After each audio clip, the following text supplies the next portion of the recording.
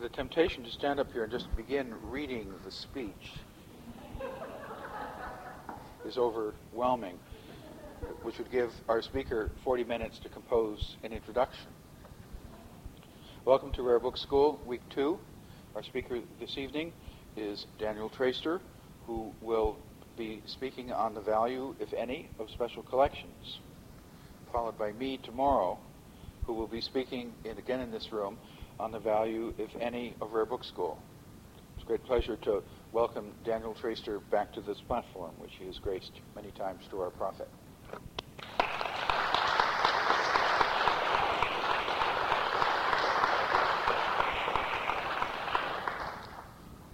It's actually the future of special collections, and should there be one, but it's close. And I should simply say that the 18-point printout of my talk is sitting with my suit on a chair in Philadelphia, which is where it was carefully located so that I would remember to take it when I walked out the door. But alas, sometimes things don't happen the way you hope they will.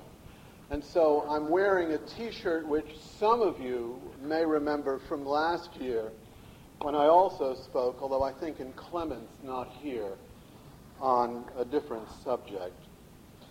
I should also say that there are many occasions that can prompt a speaker to wonder what in God's name he thinks he's doing at a podium, but nothing prompts me to ask that question quite so remorsefully as following Greer Allen to the same podium. A great speaker like a thing of beauty may be a joy forever, and for everyone too, except for the poor turkey who is the next speaker. Thank you, Greer, wherever you are. And thank you, Terry, for another chance to expatiate nauseatingly and at length once again in this venue. Looking at the little exhibition of Book Arts Press lectures in Alderman before writing this introduction, I found several entries for me. All, I noted with mingled feelings of pride and self-congratulation, have now been published, but for the talk I gave here last summer. Fetchingly entitled Dead Books, that talk might have been something of a downer, but it is also part of a larger project and must therefore await completion of its context. By contrast, the talk I give tonight was first written in 1993, before some other talks written later but now in print. It's been in the can, so to speak, while I continue to mull it over. Usually, and in this respect, like most writers I know, I don't know what I think about a subject until I write about it. This is that rare occasion when I have written my thoughts down in something like order, and yet I remain uncertain about the degree to which I agree with what I've said. Such uncertainty might have prompted me to leave this talk at rest for a bit longer. Its web version, however, seems to have sparked a small debate at this spring's ARL meetings. Alice Schreier, an old friend, a sometime Rare Book School instructor, and Rare Book librarian at Chicago's Regenstein Library, disagreed with what my 1993 version said. Suzanne Thoren, Indiana University's library director, seems to have agreed with me, or at least so I hear. A little bit from Alice, a little bit from Suzanne, and more little bits from others who were actually there, as I was not, as well. I find it somewhat surprising that an unpublished essay should attract such attention. Not only surprising, this attention is also disturbing evidence to me that my dubious or skeptical ruminations on the subject of the field in which I work and about which I have taught courses at Rare Book School since Mastodons roamed Virginia have, at the very least, some ability to spark continued thought about what we think we do in this field. With that hope in mind, then, here it is, out for an airing once again.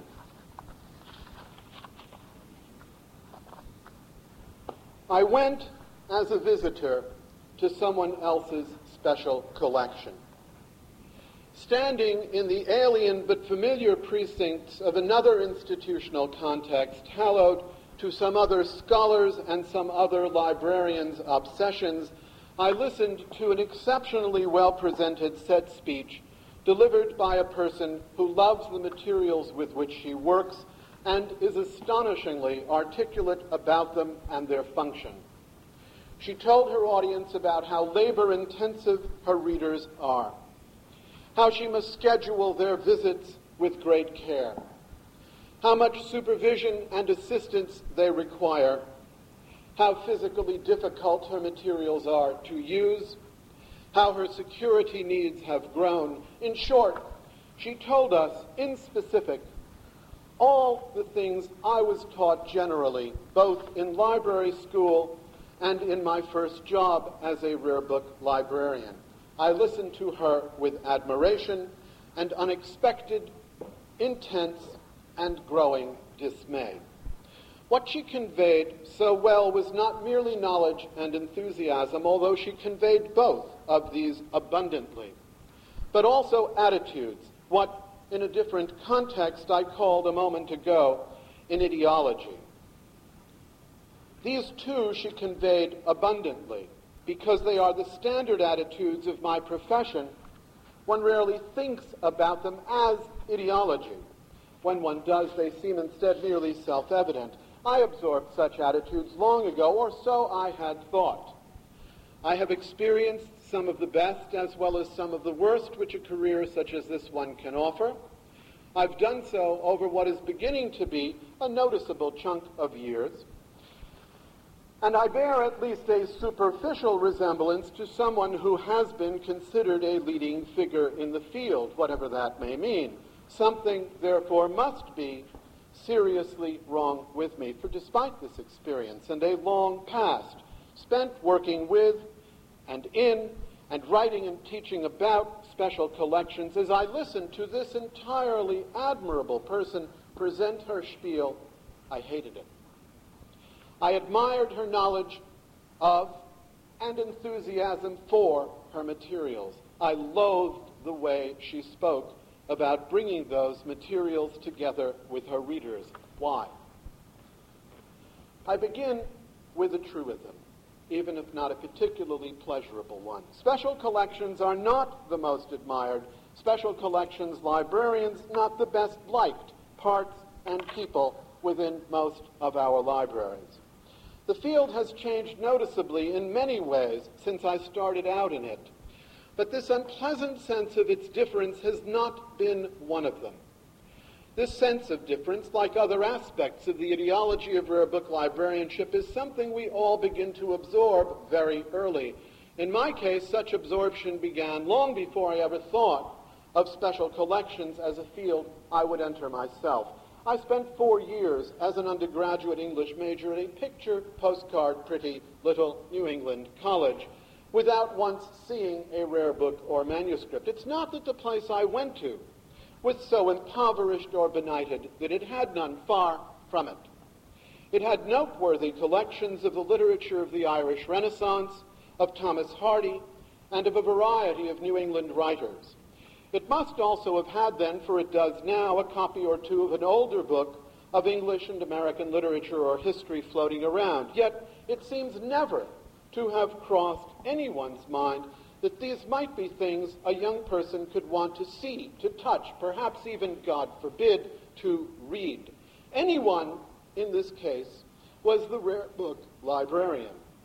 He was also a specialist in the American Renaissance and Jewett, and at least, and as I surely unfairly remember him, he might as well have worn a sign about his neck reading Noli me tangere or my books either. His demeanor to students, at any rate, would have chilled beer.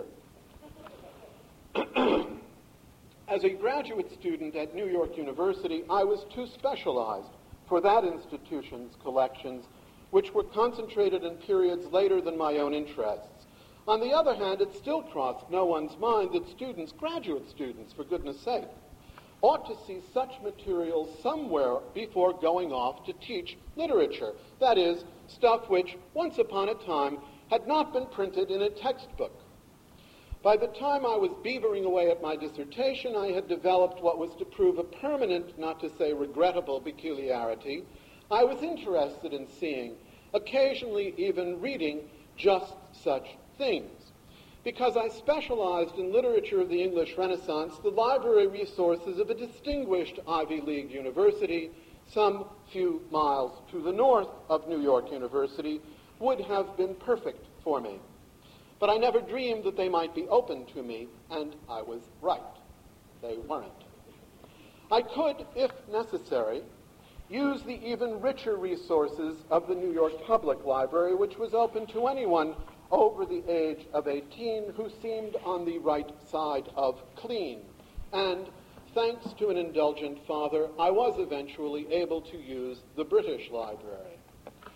Imagine my surprise when some years later, now a student at that same distinguished Ivy League university where I would earn a library degree and later be an occasional member of the faculty, I found the rich resources of its Special Collections Department in effect still closed to me. I would need to argue on an ad hoc basis for the privilege of using its materials each time I wanted to.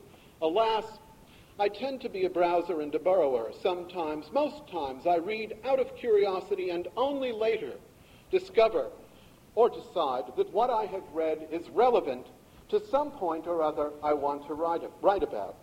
Maybe just because I happened to read it. The keepers did not approve of this approach, and without a good excuse, one got no reader's ticket. I was then, and remain, a bit too stuffy to have lied my way in. Apart from one use of the department in 1975 for a mandated exercise for students, I have read there only once in 1993. It was a legitimate use of the collection, even by their loopy standards, I am happy to report. And oh yes, I once took a class I was teaching at this distinguished institution for a formal visit, not an experience I chose ever again to repeat. Oh well, such are the vagaries of the peculiar place to which that guy went to school, you may be saying, so let me leave my own biography for a moment and refer to my wife's. She went to the same college as I, no differences there. For graduate school, however, she attended an extremely Ivy university. While she was there, she discovered whole libraries she could not use without special permission. A fully registered graduate student, documents quite in order, she would one day be ejected into the universe by this very institution with what seemed perfectly respectable MPhil and PhD degrees. And just as they promised she would, when she grew up, she became a published scholar, one who has been translated into Japanese, a full professor, and a department chairperson. Nonetheless, while she was a student at extremely Ivy U, she was deemed to suffer from an irremediable genetic deficiency, viz. no Y chromosome, which in those days made a big difference at that distinguished place. This deficiency prevented her, along with an entire class of similarly challenged students, from using certain of the institution's special collections resources. One might have thought, and, well, one would have been wrong. These are, in fact, stories which could be multiplied with great ease. All of us know people who have been turned away from, had difficulties at, or experienced condescension, downright rudeness, or suspicion of their integrity, cleanliness, or general demeanor while trying to use, or simply not been encouraged to think about using, rare book and manuscript repositories. No wonder my colleagues, and I suppose I, have such marvelous reputations in the world. We exist, viewed from one not entirely unreasonable perspective, not to bring readers and books together, but rather to keep them as far apart as possible, always, of course, with the best interests of the books in mind. The best interests of the books. Here is the inescapable tension at the heart of special collections librarianship. So we have always been taught, so I have taught in my turn, so my admirable colleague told her audience when we visited her special collection. On the one hand, readers need access. On the other, our materials need protection. Variably commensurable values contend in uneasy relation with each other: openness and security, use and preservation, people and objects. We can ignore neither side of these pairs, yet both have the constant potential to conflict.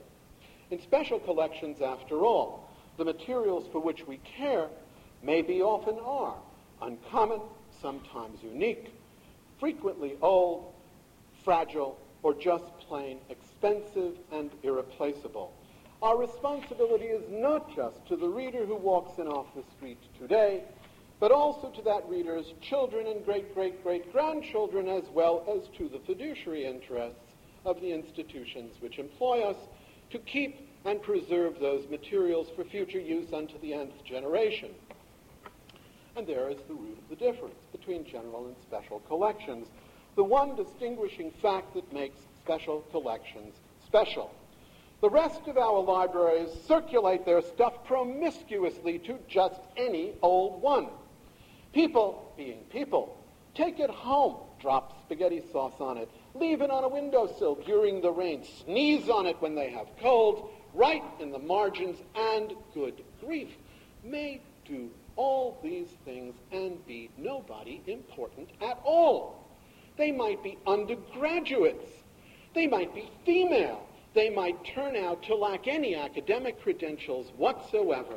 Pond life, in short.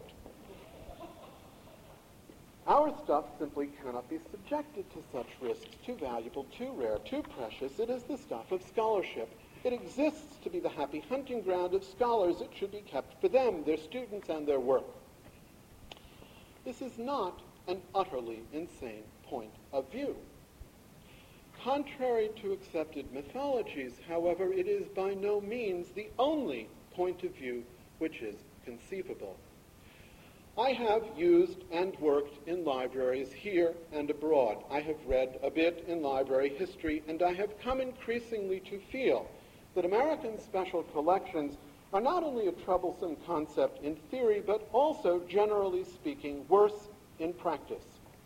Our theory too often justifies a broad range of practices which, however well-intentioned they may be, prove in execution, even when they are not simply idiotic, as too frequently they are, mean-spirited, judgmental, exclusionary, hierarchical, and odious. If I am even close to being right, which I say with what I hope is the due regard for the possibility that I have instead declined into the rhetorical overkill which occasions such as this one occasionally elicit, these ought to be very strong reasons encouraging us to re-examine that theory from the ground up. Let me start with the obvious question: what are we protecting so zealously? When all the lip service to scholarship and uniqueness and fragility has been rendered, fragility, by the way, who has ever turned the leaves of the average incunable with that criterion in mind and not realized instantly that they're going to outlast all of us, and will do so quite handily, down to that mythical nth generation for which we wait with bated breath, even if we do, and maybe especially if we do, nothing to them at all. After all that lip service to noble ideals, the only answer I think which makes any sense at all is we're protecting money. The stuff costs a lot to buy, more to replace, if it even can be replaced, and will get fired if we lose it. Money and ourselves. Money isn't a bad answer when you come right down to it. But if it isn't, then what are we doing in the rest of our libraries? Consider the relative prices of 18th century novels and, let us say, many workaday medical reference books or perhaps chemical abstracts. When I recently acquired from my current library an unrecorded 18th century American imprint, it cost my institutional exchequer $25. Perhaps, however, a comparison between rare books and medical and scientific reference books and journals loads the dice. Consider instead what circulates every day in our fine arts collections. This field is a minor interest of mine, so I occasionally look at dealers' catalogs in it. Not catalogs published by antiquarian booksellers, just those published by used booksellers. Books which my library owns, books which I own, and for which I can well recall paying what I thought then the outrageous price of $17, now sell routinely in the low to mid three figures, if you can find them at all. So what's the difference here? There must be one. There must be some principled development of thought and logic which underlies the way we library scientists ordinarily differentiate between pricey old books and pricey recent ones. But I fear I've missed it. I think, to be fair, that it must reside in our more or less visceral suspicion that a recent book will turn up if need be, whereas the older one will not. Hence, our decline into overprotectiveness. Yet my own experience fails to support such comparative optimism about the recent on the one hand, and pessimism about the not-so-recent on the other. Several years ago, I had to replace one issue of Thomas Hobbes' bibliographically complex Leviathan and a copy of David Dalrymple's Memorials and Letters relating to the history of Britain in the reign of James I. Hobbes required about 2 years. The cost for the replacement was under $1,500. Dalrymple took less than 16 months, and the cost for the replacement copy was something under $150. I actually think it was about 48 pounds. The older books we call irreplaceable and expensive may well prove to be just that. However, my strong impression is that they are so far less frequently than we like to scare ourselves into believing, so as, dare I speculate, to justify a set of restrictive practices and self-aggrandizing differentiations which make special collections special. Let me point the obvious contrast quickly. Since 1970, I searched for a novel written by an American woman entitled The Narrow Liar. It is, I think, a good book, and I wanted to add it to libraries where I work, not for special, but for general collection. It's a book that deserves to circulate and be read. I even wanted a copy for myself. Until 1998, I had never seen one, other than the copy which, in order to read the book, I borrowed through interlibrary loan many years ago. The copy, which eventually reached me in Michigan, came from the Library of Congress. This book was not published in Walpole, Mass. In 1797, nor in Charleston, South Carolina in 1818. It was published in New York City in 1956 by Harper. Its author is Janice Warnke, a Columbia graduate, and a writer on topics that involve music. Some of you who are fans of the Metropolitan Opera may remember that she and her husband, Frank, a European 17th century poetry specialist, very frequently contributed to Metropolitan Opera news. I sought this book published in the normal way since World War II by a major American trade publisher, not for 16 months, not for 2 years, but for well over 25 years. When I found it Deo gratias, I found 2 copies, one for my library, one for me. And they were, up to that point, the only other 2 copies of this book I'd ever seen. I found it via the web, and just last week noticed that there seems to be a 3rd copy that's been posted in the intervening year and a half. What distinguishes the majority of the books in special collections from books in general circulation is not quite so much their expense or irreplaceability as we like to think, in short. If these criteria really are determinant, then the open circulation policies which define most American libraries are in grave error, and we should all, not just special collections departments, but the whole shooting match, emulate the models of the New York Public or British libraries or the Bodleian Library at Oxford, turning ourselves into repositories where books may be read on sight but never leave the premises. That's not going to happen, of course. At my own university, which I take to be typical in this respect, any effort to turn the main library into a non-circulating collection would require, first and foremost, vast alterations to the physical fabric of the building itself. No responsible institutional administrator would permit any such thing. None could even begin to afford it. Our library was built on the assumption of OpenStack access to and ease of circulation from the collections. We cannot close off access to our stacks to keep books from circulating illicitly. They already do, of course. And also build and staff reading rooms with sufficient seating to permit easy on-site use of our collections, unless we build an entirely new and different library building from the ground up. That's just the physical problem.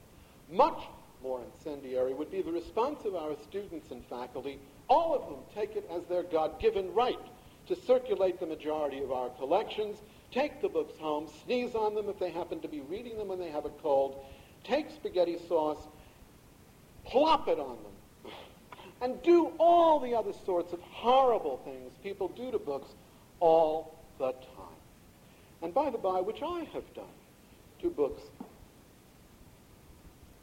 and which all of us in this room have done to books, and which all books have endured since there were books. I've even written on books. And I cannot be the only person, I'll simply say parenthetically in my field, who thinks that the emphasis on pristine condition in the collecting field of modern firsts is misplaced. I think it's indicative merely of the fact that the book has never been read. One of the things that continues to excite me about older books is precisely the marks, the comments, the marginalia, which shows that they have had early readers, and which may even occasionally indicate those readers' responses. The books in special collections are normally in better shape than those that circulate. They're better made, they get used less frequently, and they get slightly better care. They can be located in the trade pretty easily, since they're known usually to have a market.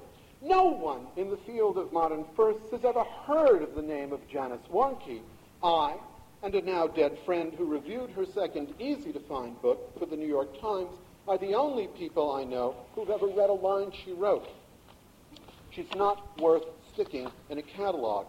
I thought I'd find a copy if I were lucky at an AAUW or Bryn Mawr book sale, and found two instead over the internet.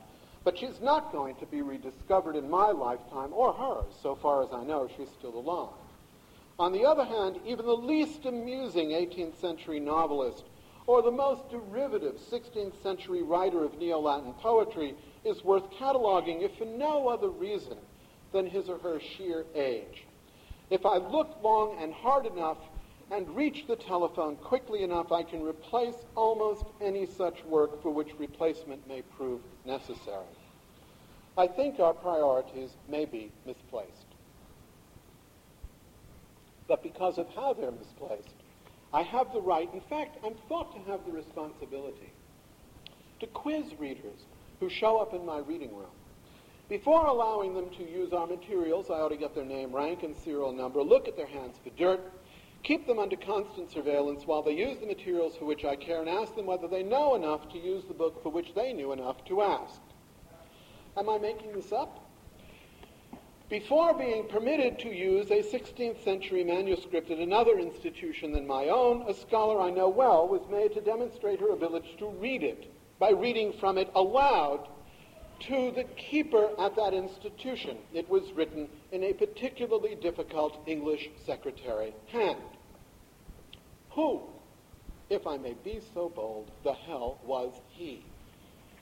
I know who the reader is, and I also know what her qualifications to use the manuscript in questions are as well. She is my wife. The library is at Cambridge, England, not Massachusetts, and in case it matters, she had gone to Cambridge to see this one manuscript only after working her way through some 47 of the same writer's manuscripts at Oxford's Bodleian Library.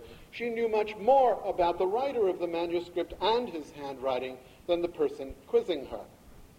But as soon as I tell you this tale, I'm also saying something about where I think our models, attitudinal, ideological, and behavioral, all too frequently come from. Translate this situation, if you can, into American terms, without, for the moment, thinking special collections. It's not easy, it's very nearly impossible to do. For example, what exactly does the word qualifications mean? Who is qualified, by what standards, and by whose, to read the Republic, or Leviathan, or Marx, Hitler, Kay Gibbons, or Ernest Gaines? We never ask such questions at a circulation desk. Maybe we should, but we don't. Since we don't in that place, what in the world gives the Cambridge keeper, or me, the right to ask these questions of readers who wander into special collections? Should I quiz the student who asks to see Shakespeare's first folio? I am supposed to. But on what basis? And even if there were an obvious reason to ask the question, what then would be a good answer to it?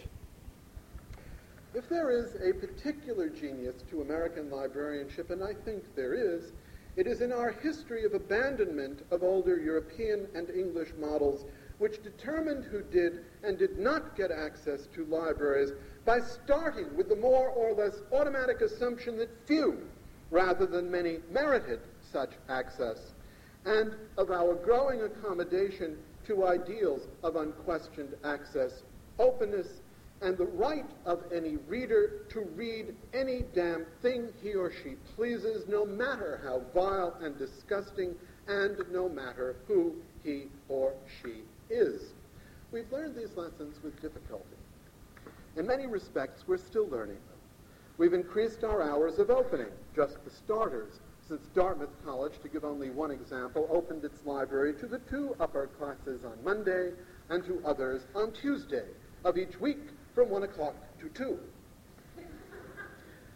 And we've broadened the stock of materials we think appropriate for our libraries to contain and to circulate. Times have changed since at Harvard, Cotton Mather asked whether students were reading plays, novels, and empty and vicious pieces of poetry.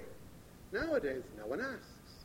And the empty and vicious come off our shelves in a wider variety of flavors than Mather would have dared imagine. Still buying lesbian pornography? A colleague regularly asks me, and I always tell him the truth. Yes.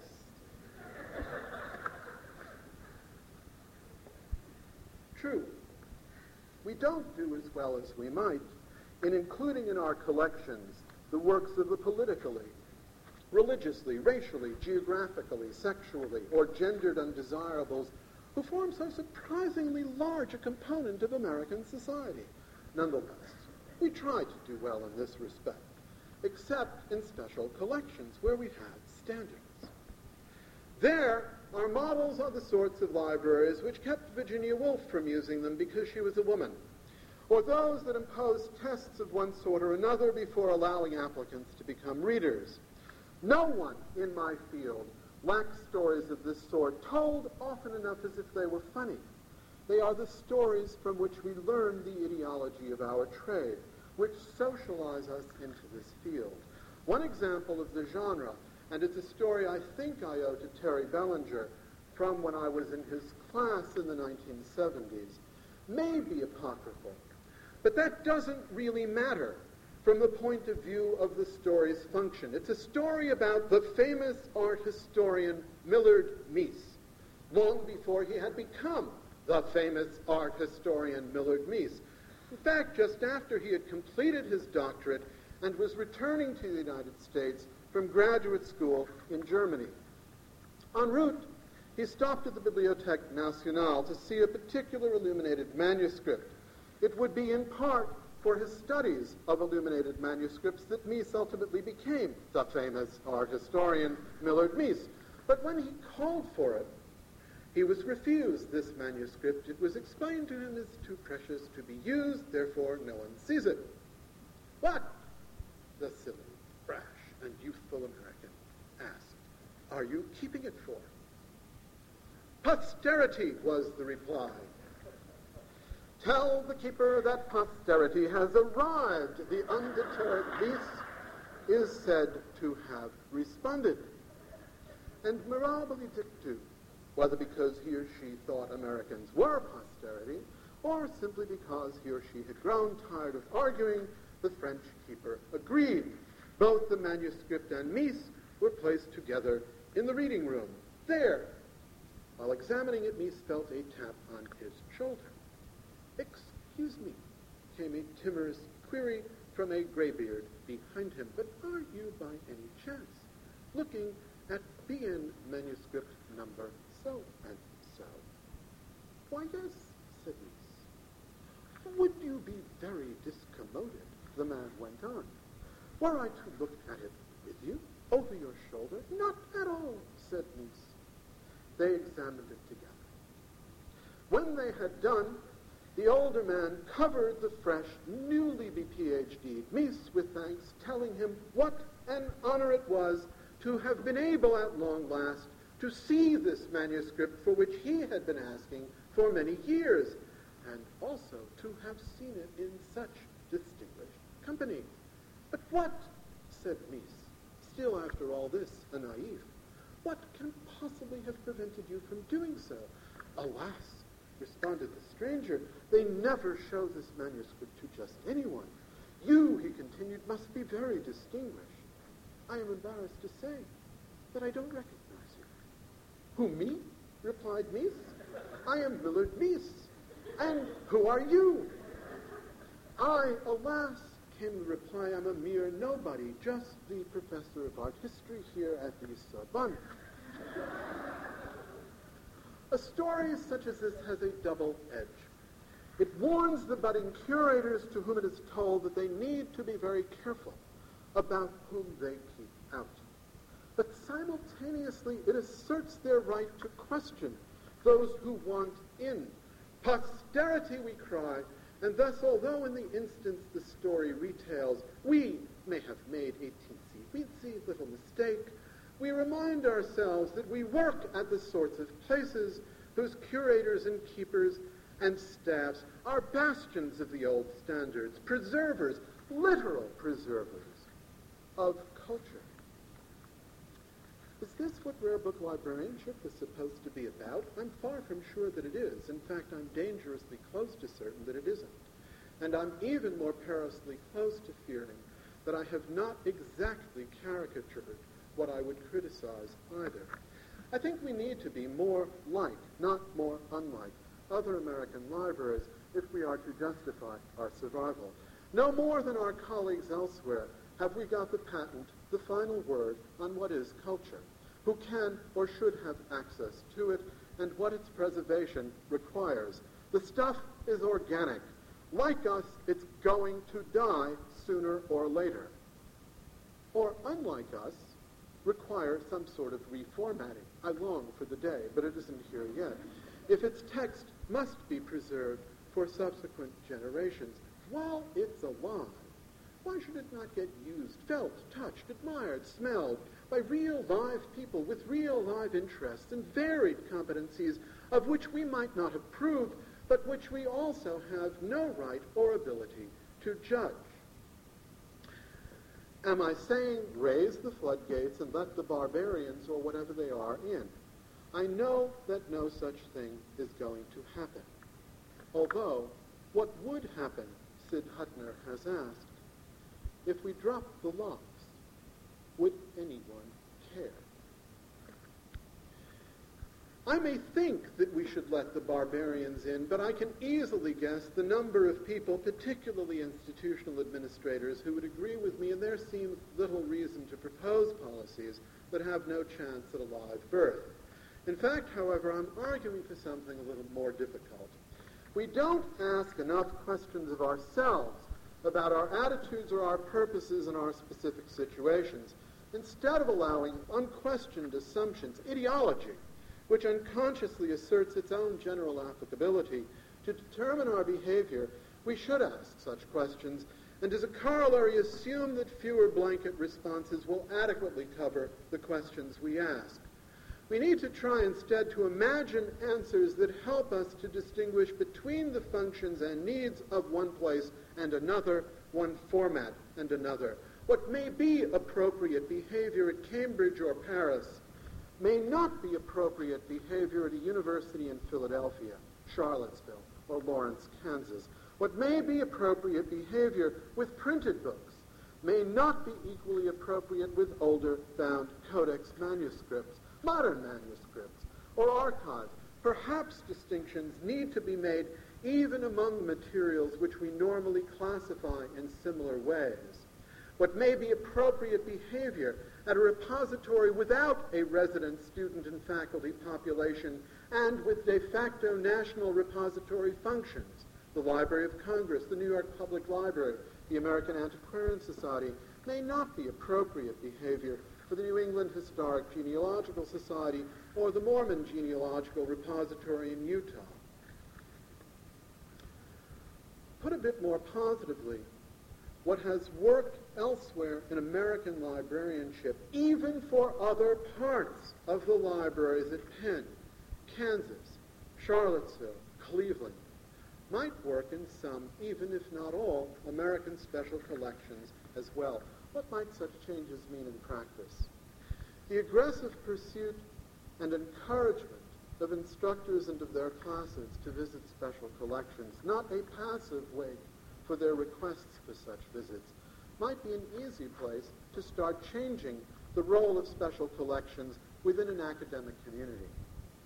Library staff can initiate conversations across as much of a university's spectrum as can be reached and urge instructors to bring their classes, graduate and undergraduate, to see materials in their original form and to learn why anyone might want to use them in that original form, wherever such a visit might be relevant or just plain, forgive me, Cotton Mather, fun.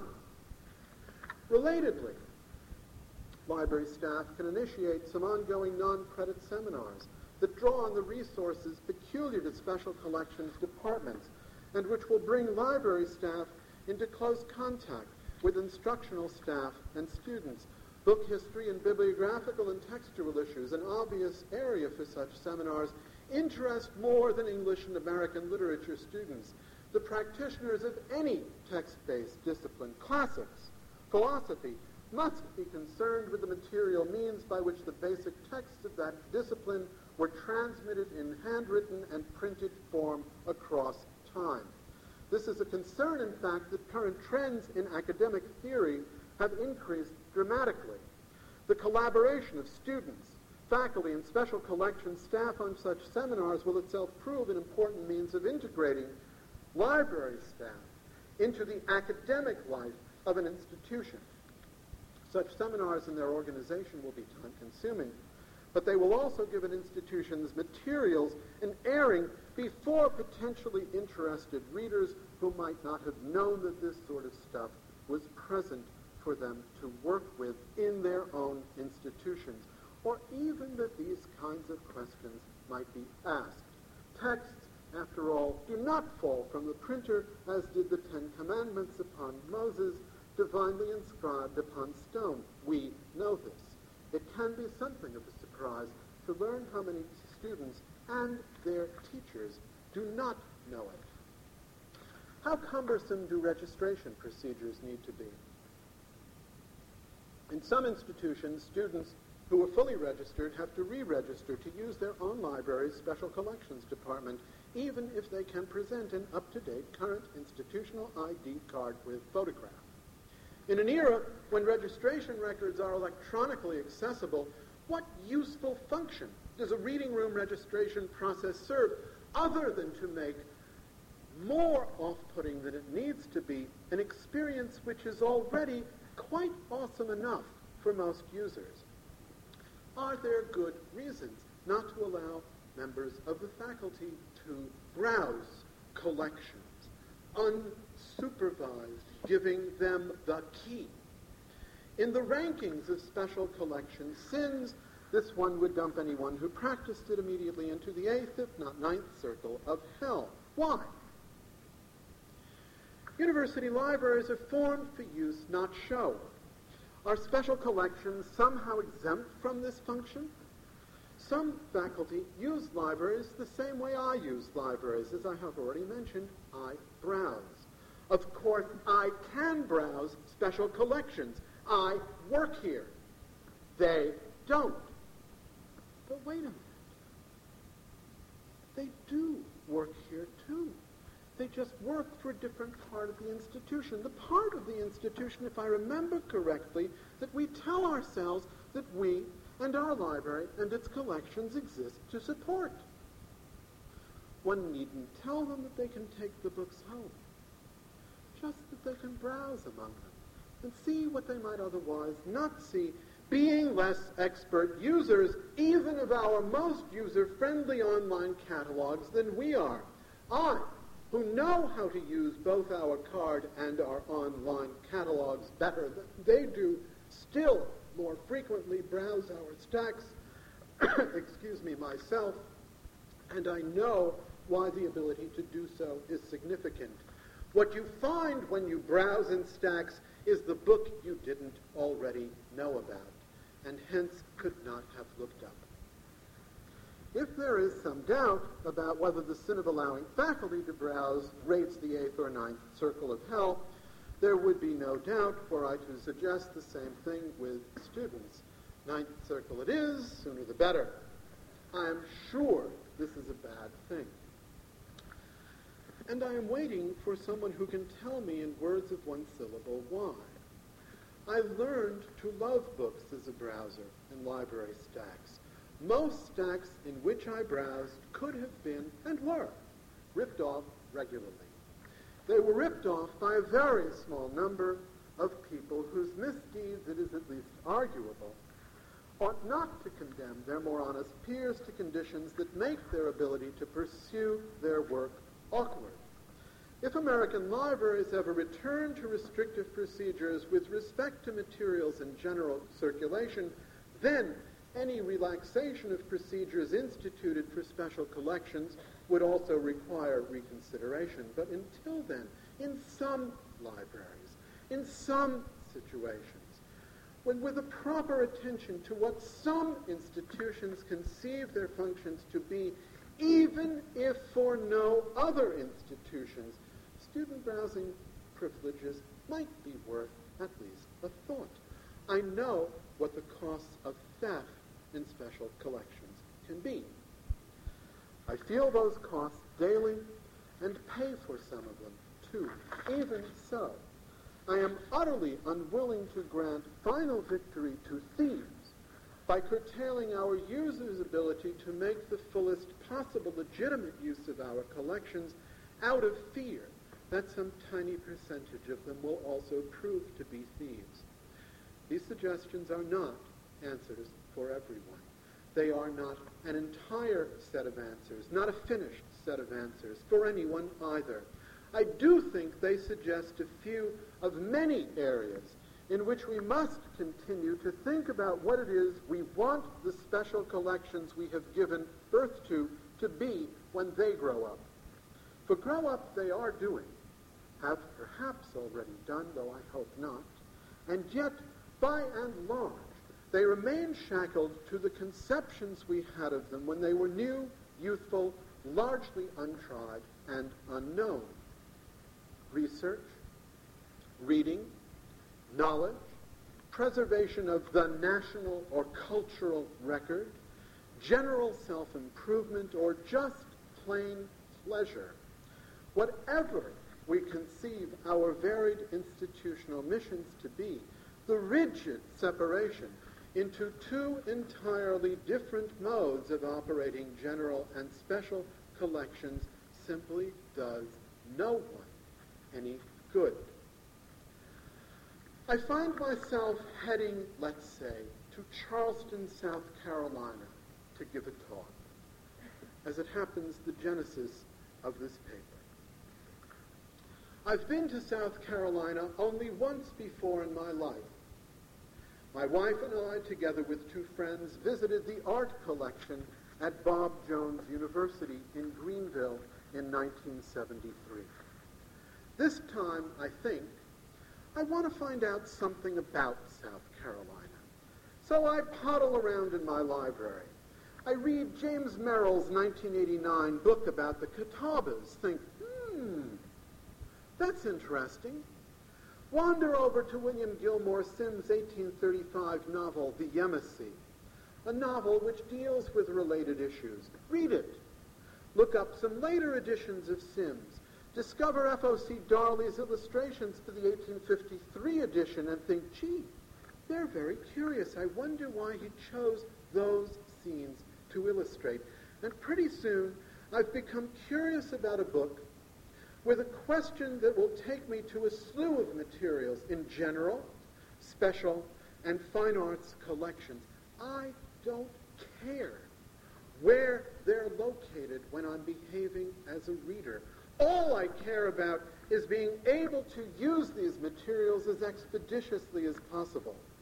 My experience in American libraries has taught me that this is a reasonable expectation. I don't have to show up at the door some days in advance of the work I expect to do, having budgeted enough time to permit to be searched to find out whether I am an IRA terrorist bent on demolishing the new main reading room, get photographed for a special library user's ID, and then hand in call slips in order to wait 2 days so as to be told that my books were destroyed by enemy action.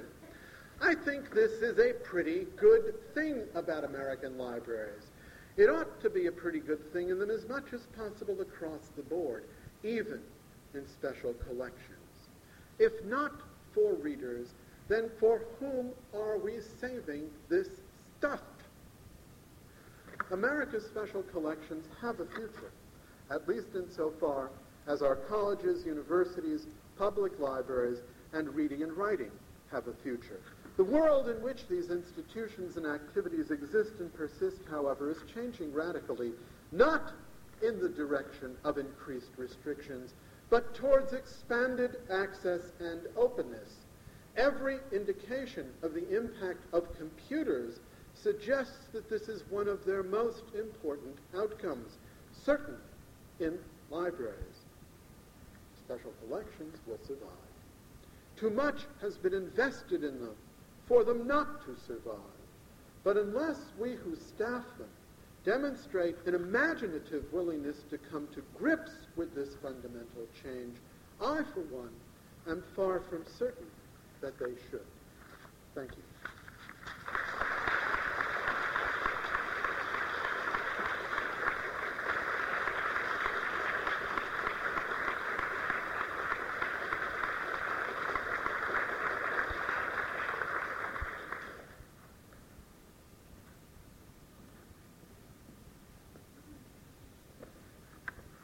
I hope you will all come and